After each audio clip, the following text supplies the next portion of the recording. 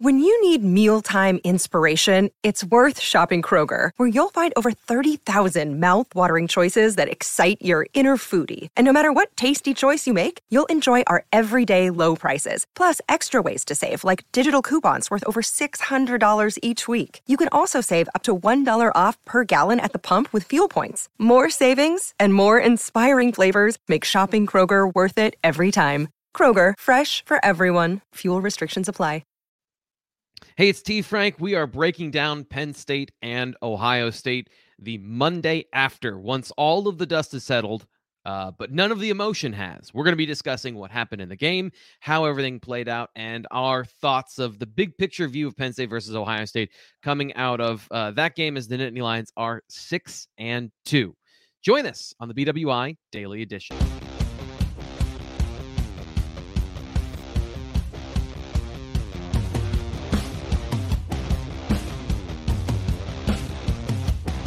Oh, and happy Halloween, by the way. Happy Halloween to you as well. I see you didn't join me in dressing up.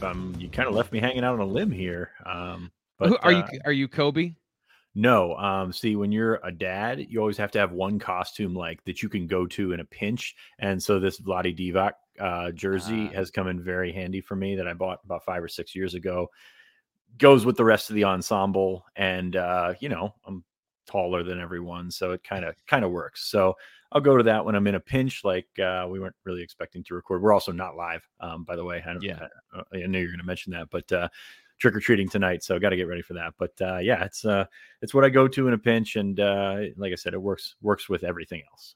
Yeah, so today with Halloween and both of our stars of the Monday show having families and children, we are recorded today. We're pre-recorded, so if you're watching the show and you're used to the Monday live show, we are going live, but this time it'll be on Thursday previewing Indiana. But I still wanted to make sure even on Halloween we get a reaction to the Ohio State game, because there's obviously a lot of feelings coming out of the game, and we wanted to get give you a space in the chat at the very least to discuss all these things. I don't have kids, and I apparently have zero spirit when it comes to the holidays. So yeah, you're right. I put on a sweater because I didn't have any creativity in me, but I do have a lot of thoughts about Penn State football. What you mentioned talent, just getting right into it. You mentioned talent a lot after the game in your analysis of what happened. Do you still feel like it was the talent gap that took over in this game, that Penn State was neck and neck with the second best team in the country, and then ultimately, that 28-point barrage? Is that still how you feel about that? Yeah, I'm pretty solid on that, because I felt that going into it. It's not only talent gap, it's also the depth gap. I mean, you look at Ohio State loses its top running back, replaces him with the number one running back in the country from the class of 2021. So you've got depth on depth, and kind of what I said last week on the podcast was they can wear you down at every position. And, you might be strong at certain spots, but they can wear you down at every position and then pull away in the fourth quarter. I didn't see that coming. That 28 points, turnovers obviously helped that, but 28 points in the fourth quarter, that was not all talent. That was not all depth, but I just keep going back to the margin of error that Penn State had, that Ohio State really didn't need to deal with, because they have talent at every position. And it comes down back to the quarterback position. I think we're going to be in agreement that Sean Clifford could have played better, but was not the ultimate reason why Penn State lost this game. It's tough to pin it on one guy, one coaching move, something like that. But Clifford, as usual, better than I think Penn State fans will give him credit for, but also not good enough. I mean, it's okay to say both of those things. Yeah. So I think that's really where you keep coming back to. And in key spots, I mean, CJ Stroud, I don't want to spend the whole podcast fawning over Ohio State, because that's not why we're here. But CJ Stroud, you thought he was having a normal average game, and you look up, he's got 354 yards, and he's putting the ball where he needs to put it. Penn State did get some pressure on him and caused him to make a couple of mistakes, but they weren't the ones that Penn State could turn into points ultimately, and unfortunately came up short in that. So yes, talent, yes, depth, and yes, timely plays, and you can beat a team. They proved this week you can beat a team for 3 quarters, and it doesn't matter if you can't finish them out.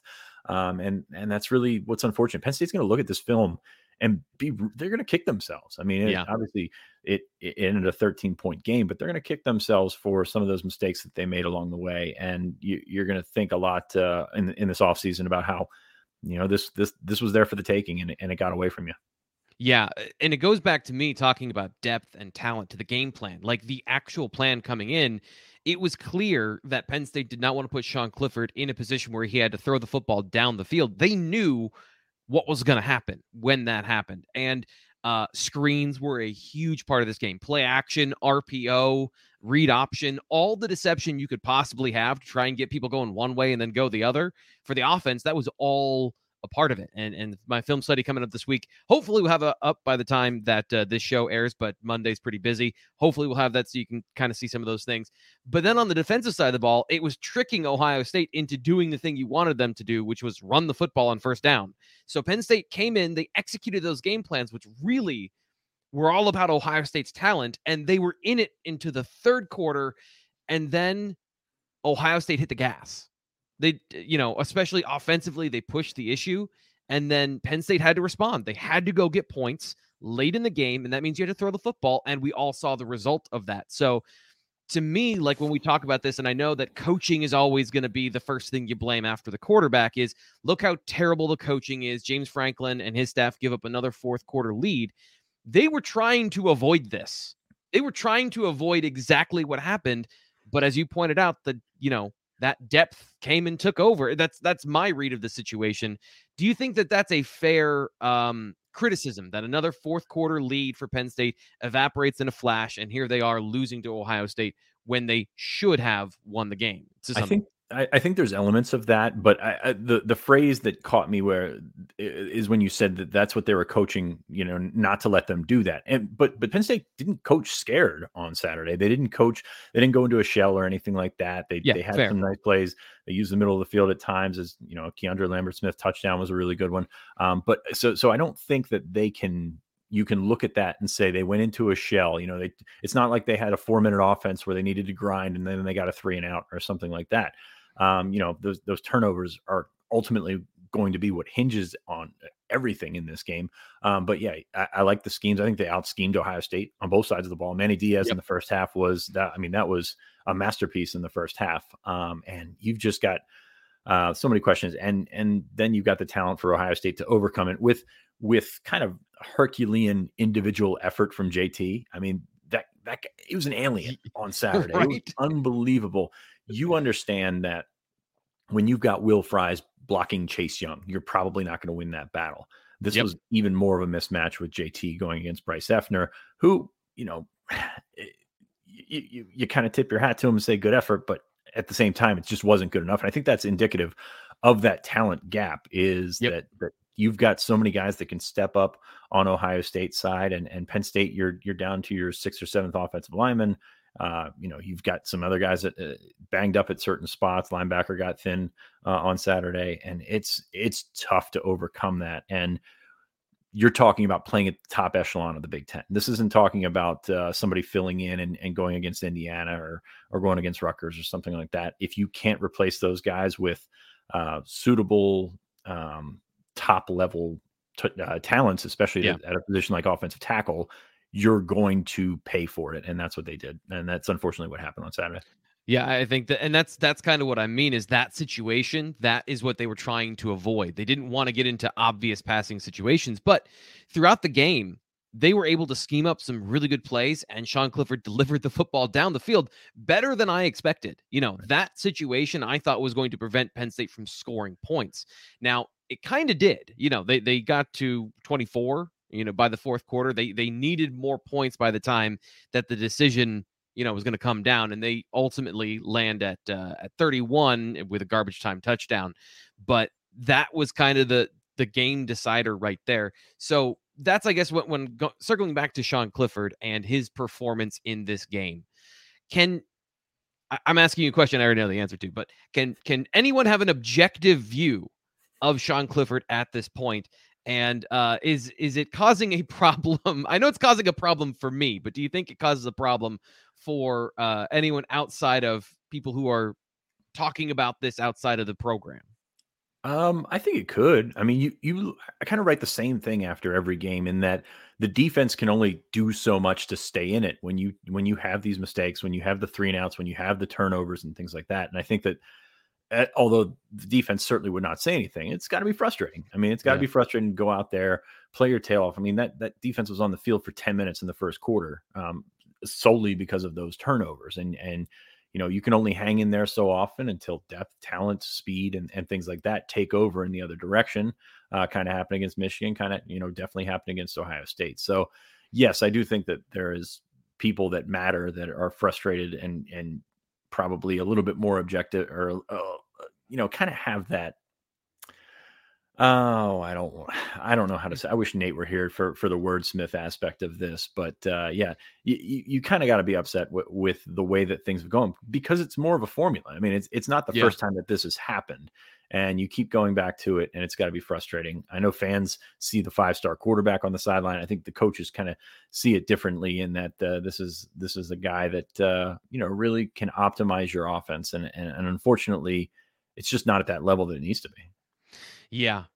One of the things I noticed, and this is just a random aside coming out of this, is a lot of the run game, especially, dried up in the second half because Ohio State realized all of this action for the quarterback is nonsense. He's not going to keep the football. So once again, we're having that conversation of if you got read option in your offense and you're not taking any options, like this is one of those hidden decisions that Clifford makes. But from a passing perspective, I thought he was good enough on Saturday. Let's talk about some other players that performed well. I don't want to say that Penn State wasted a Parker Washington breakout game, but that was Parker Washington's breakout game, correct? I mean, that was an impressive display on Saturday. He had a pretty good one last week, so we'll give him that. And he's been very good at times, but in terms of like I said with JT, alien ball, like Parker Washington was a different person on Saturday. Yeah. Had the conversation in the parking lot before the game. Do you think Parker goes to the pro? And nah, he hasn't done enough. And that's a position where it's very tough to do that. And then he goes out and does something like that. It's just, it's insane to watch, a performance.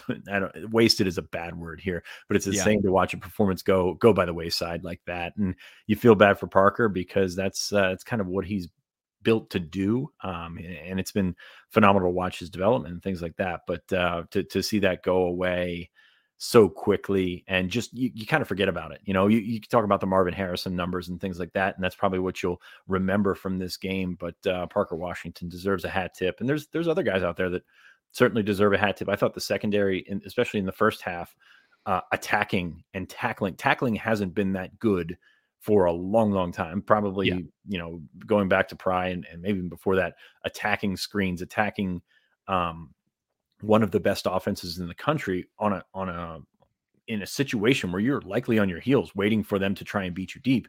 You're coming at them, you're blowing up screens. Kazai Izzard's blowing up a third and 1. You had guys that were playing passionately and moving forward on the front foot, as they would say, defensively. So to see a performance like that go by the wayside also kind of sucks because they were fired up on Saturday.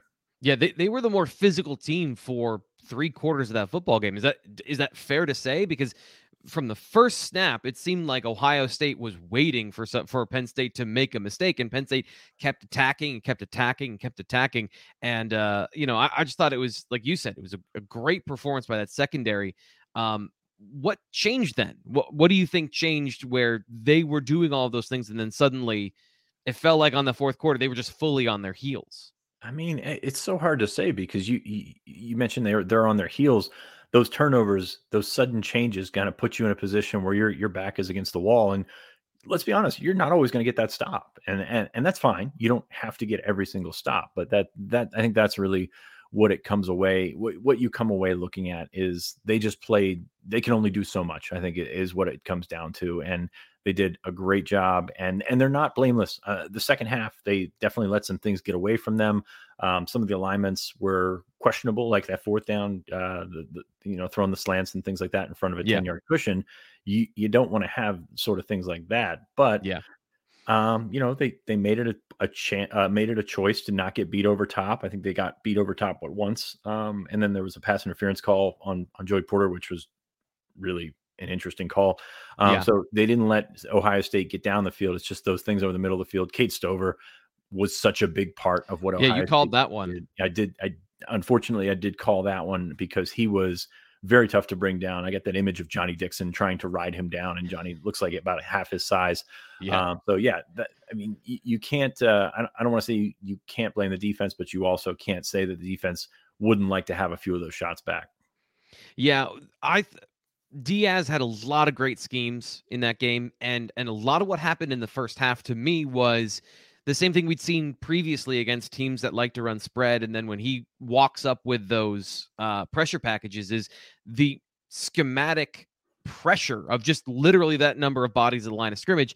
That creates a situation where the quarterback gets the ball out quickly, even if the pressure doesn't get there. As the game went on, Ohio State realized that pressure never really got there, and that was a big difference in the game to me, was that once they finally braved that storm, they were able to get the ball down the field. And then those fourth down calls, this is not the first time that they've had that situation with that particular alignment. I think that this one is one they need to workshop a little longer.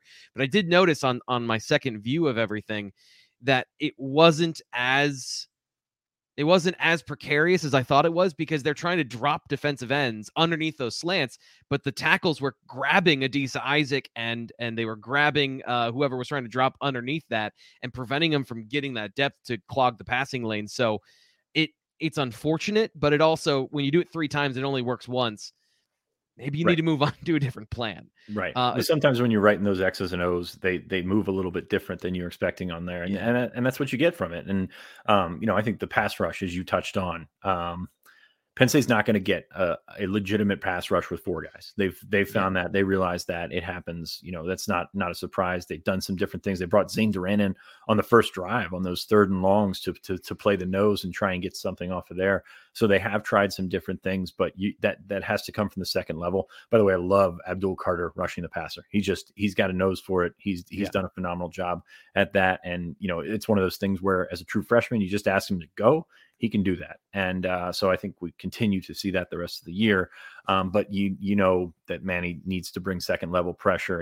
He's not afraid to bring Johnny Dixon off the edge. And it really worked at the end of the first half there for a huge play in the game at the time to force that fumble and end the first half instead of Ohio State getting points. So he's got to be creative. And I think that's great, because you want your defensive coordinator to draw up the things that are going to work, but at the same time, you're sacrificing numbers in the back end, and then all of a sudden you've got guys running free, especially down the middle of the field, because you don't have in your middle linebacker, you don't have a coverage guy that's going to make up for that.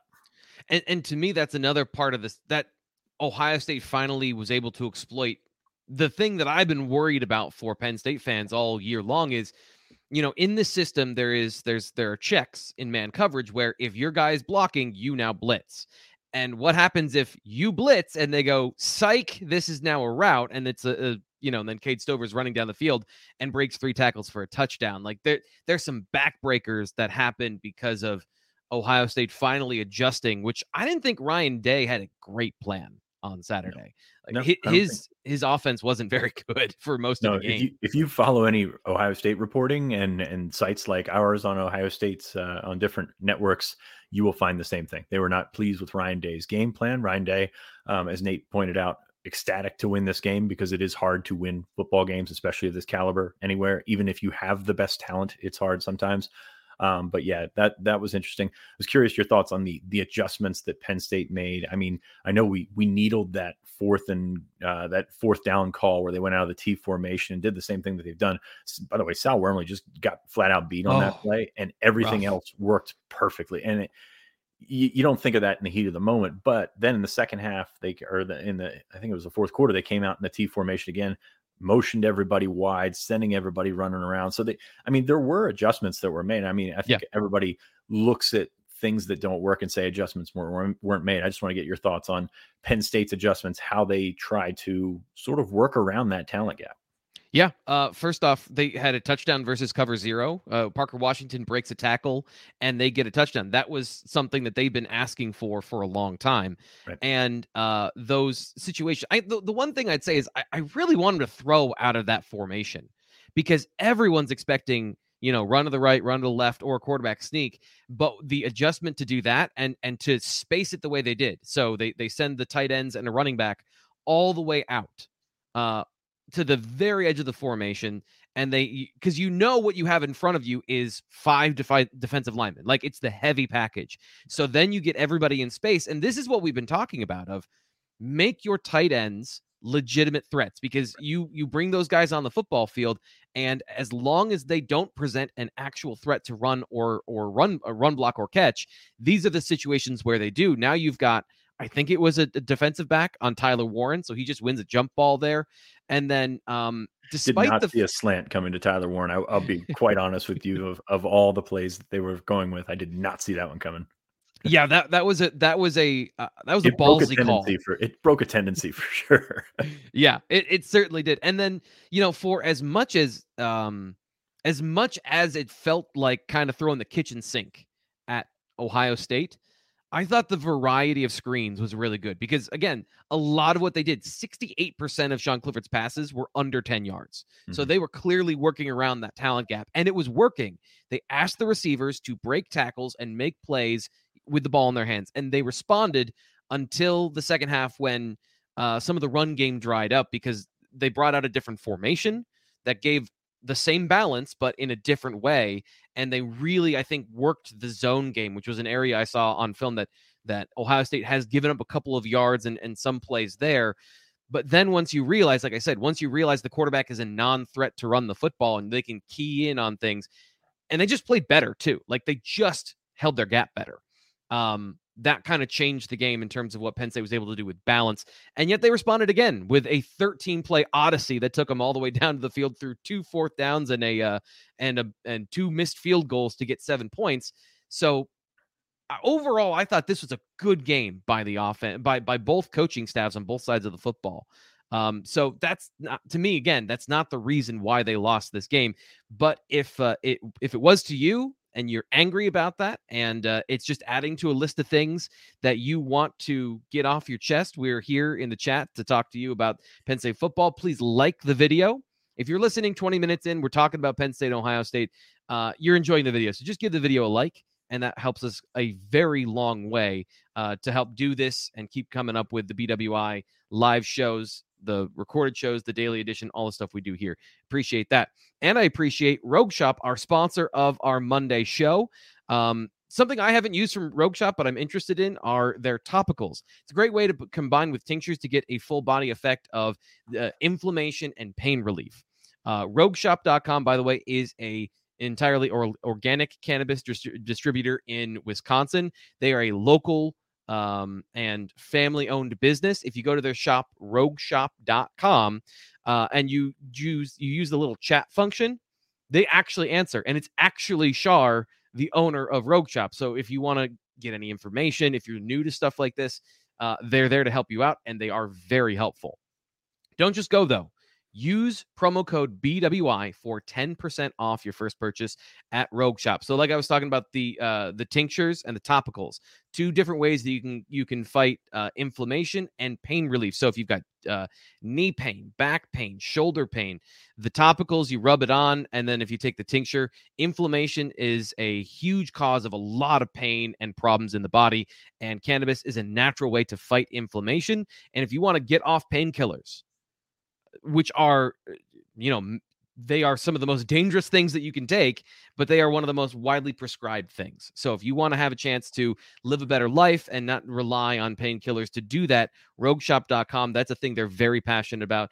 Richard, who is the owner of Rogue Shop, he is a former veteran. He is a disabled veteran. So helping people with pain is a life mission for him. So again, RogueShop.com, use promo code BWI for 10% off. They've got a bunch of stuff that we can't cover all of it here on the show, so go check it out on their website, RogueShop.com. With Lucky Land Slots, you can get lucky just about anywhere. Dearly beloved, we are gathered here today to... Has anyone seen the bride and groom? Sorry, we're here. We were getting lucky in the limo and we lost track of time. No, Lucky Land Casino, with cash prizes that add up quicker than a guest registry. In that case, I pronounce you lucky. Play for free at LuckyLandSlots.com. Daily bonuses are waiting. No purchase necessary. Void where prohibited by law. 18 plus. Terms and conditions apply. See website for details. This game, from a kind of a broad view, it fits into the narrative, like we talked about at the beginning, of Penn State versus Ohio State, fourth quarter, give up a lead. This is another place where James Franklin detractors are going to point to 0-10 or whatever it is versus top 10 teams, and all of these narratives continue. Do you feel that that's a fair assessment of how this game went? And the main question I want to ask you here is what people have asked me. How do you close the gap? And that's not a question I can answer, right? That's not something that comes from analysis and from film study. It's a broad thing that I think you might be better suited to answer. So do you have an answer for that? I mean, it is a talent acquisition business right now, college football. It's so tough to overcome some of that stuff sometimes. And I think that's really what you saw. As we said, I think Penn State out-schemed and out-coached is probably something we throw out there way too much, but did a really, really nice job. And it wasn't a situation where Penn State, you look back to 2017, Penn State had the big lead and coughed it up and things like that. I mean, this was a back and forth game all the way, and they were right there with them, and it just got away. So I get it, but I don't see that sort of condemnation of James Franklin. And this is another one of those string of losses. I think this one was very different, especially when you were trying to overcome that. You're trying to overcome CJ Stroud.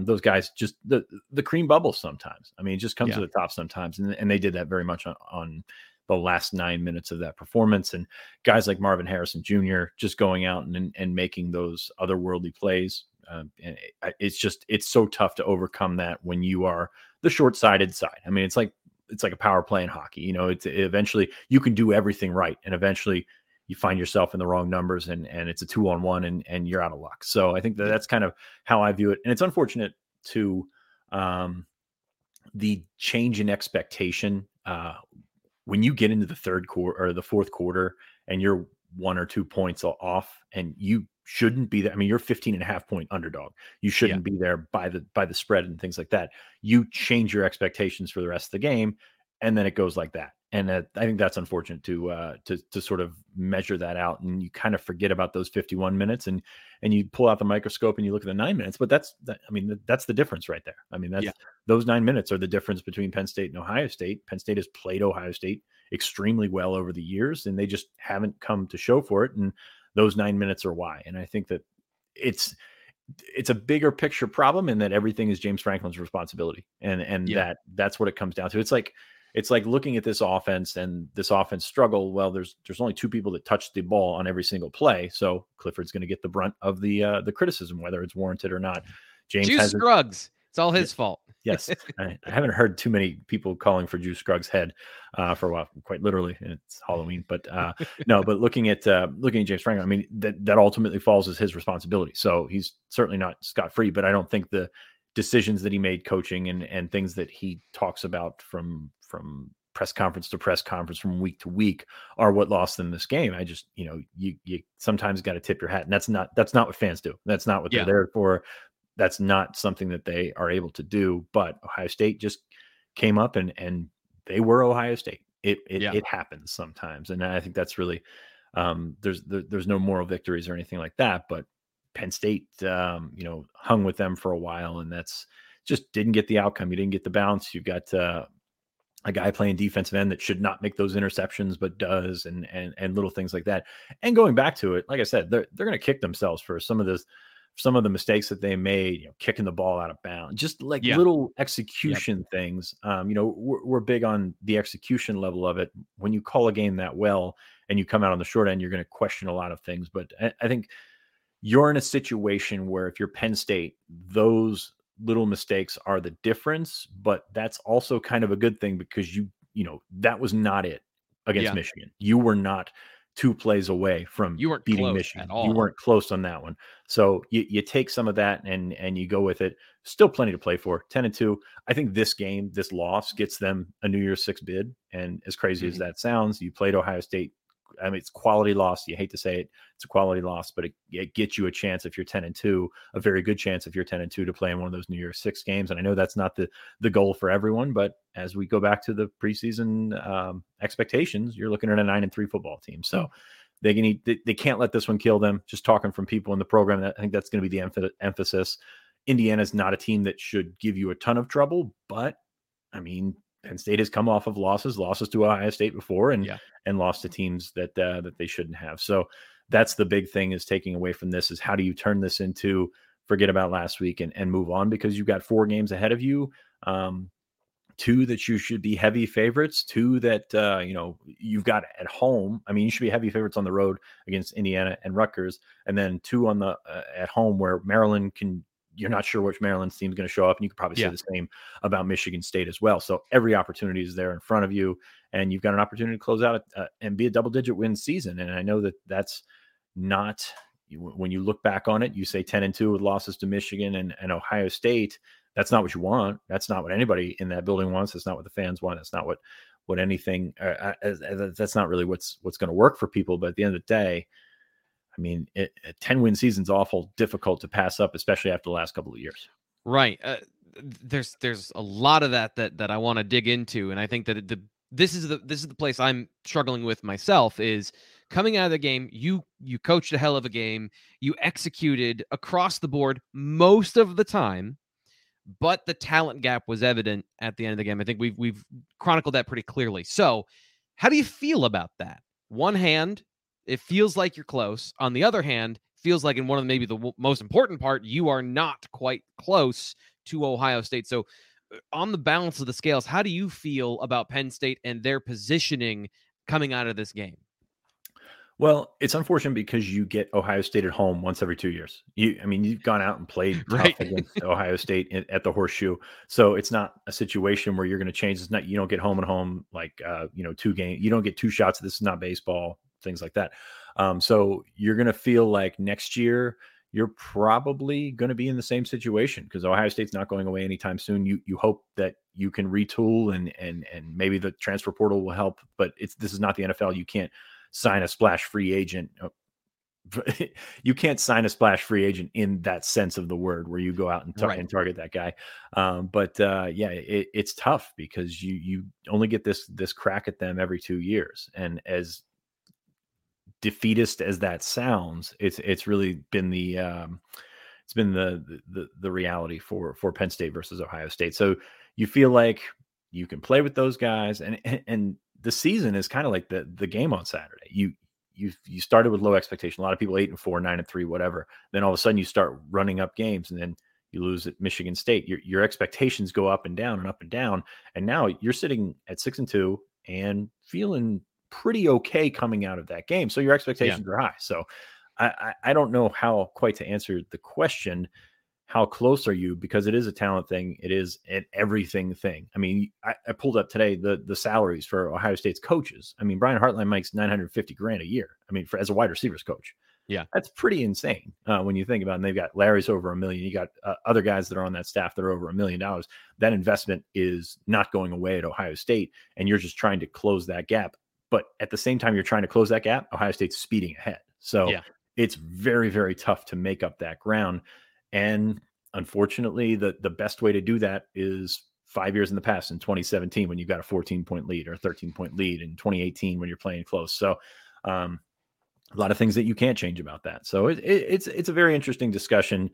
And unfortunately, it would probably take a down year for Penn State to make up any sort of ground.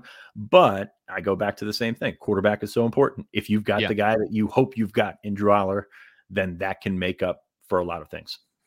This is the hard part, because I agree. And some foundational things, the offense took a step forward against a tough opponent, and they played well. So to me, that says we've got the right offensive coordinator. And I know that the result, in a results-based business, people are going to say that that's not true. Same thing with Diaz and some of the third down calls. They're going to point to those things. But to me, when you look at the whole picture of what happened on Saturday, Penn State was in the game because they were making smart decisions from top to bottom. So to me, the foundational pieces are still there.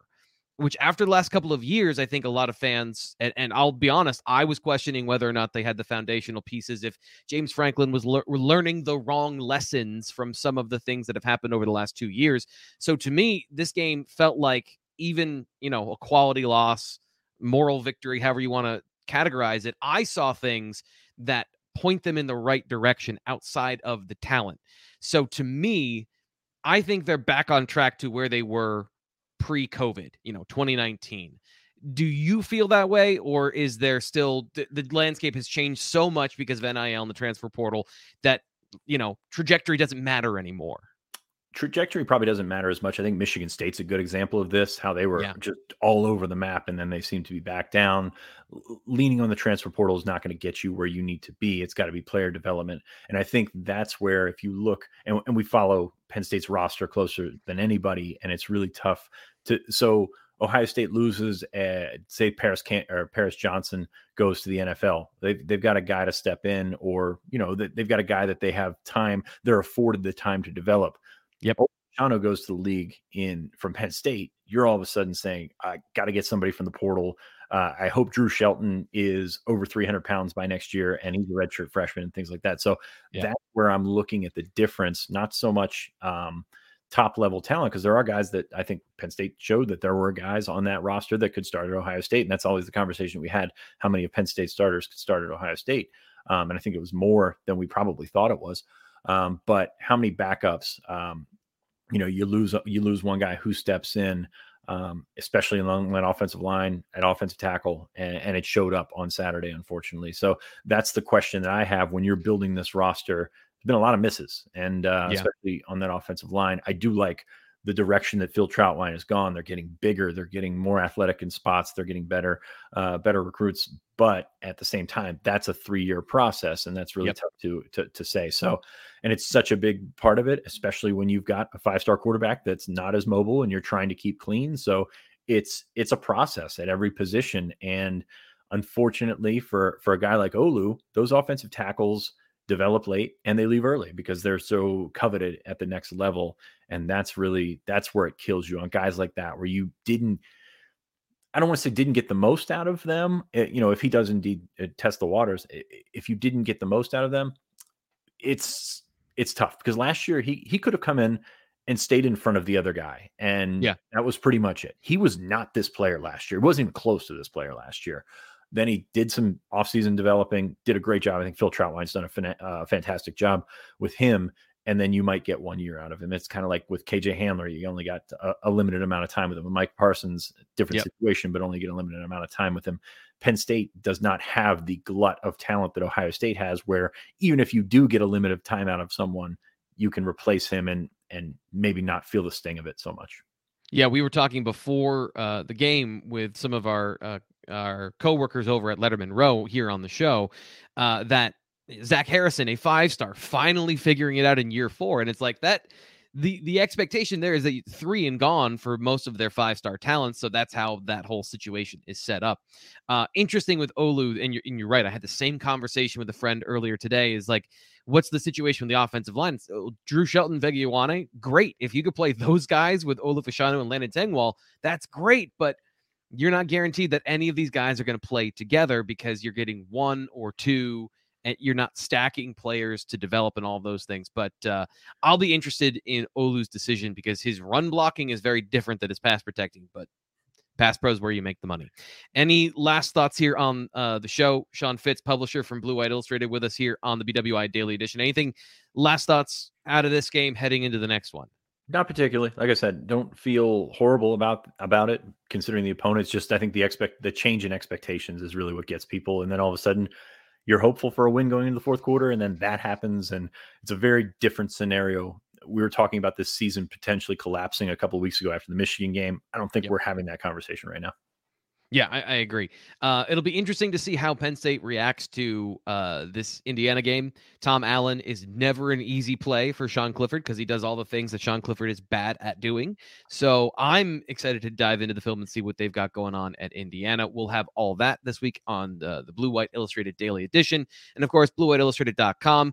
Like the video. If you're listening on our podcast, please download, subscribe, rate, review. We are a rocket ship please be the fuel to our rocket ship, because we can't do this without you. Coming up tomorrow, this man here is going to be breaking down all of the recruiting information with Ryan Snyder on the BWI Daily Edition Recruiting Show. Stay tuned for that, because like we just said, it's a talent acquisition business, and they're going to talk all about that tomorrow on the BWI Daily. With Lucky Land Slots, you can get lucky just about anywhere. Dearly beloved, we are gathered here today to... Has anyone seen the bride and groom? Sorry, we're here. We were getting lucky in the limo and we lost track of time. No, Lucky Land Casino, with cash prizes that add up quicker than a guest registry. In that case, I pronounce you lucky. Play for free at LuckyLandSlots.com. Daily bonuses are waiting. No purchase necessary. Void where prohibited by law. 18+. Terms and conditions apply. See website for details.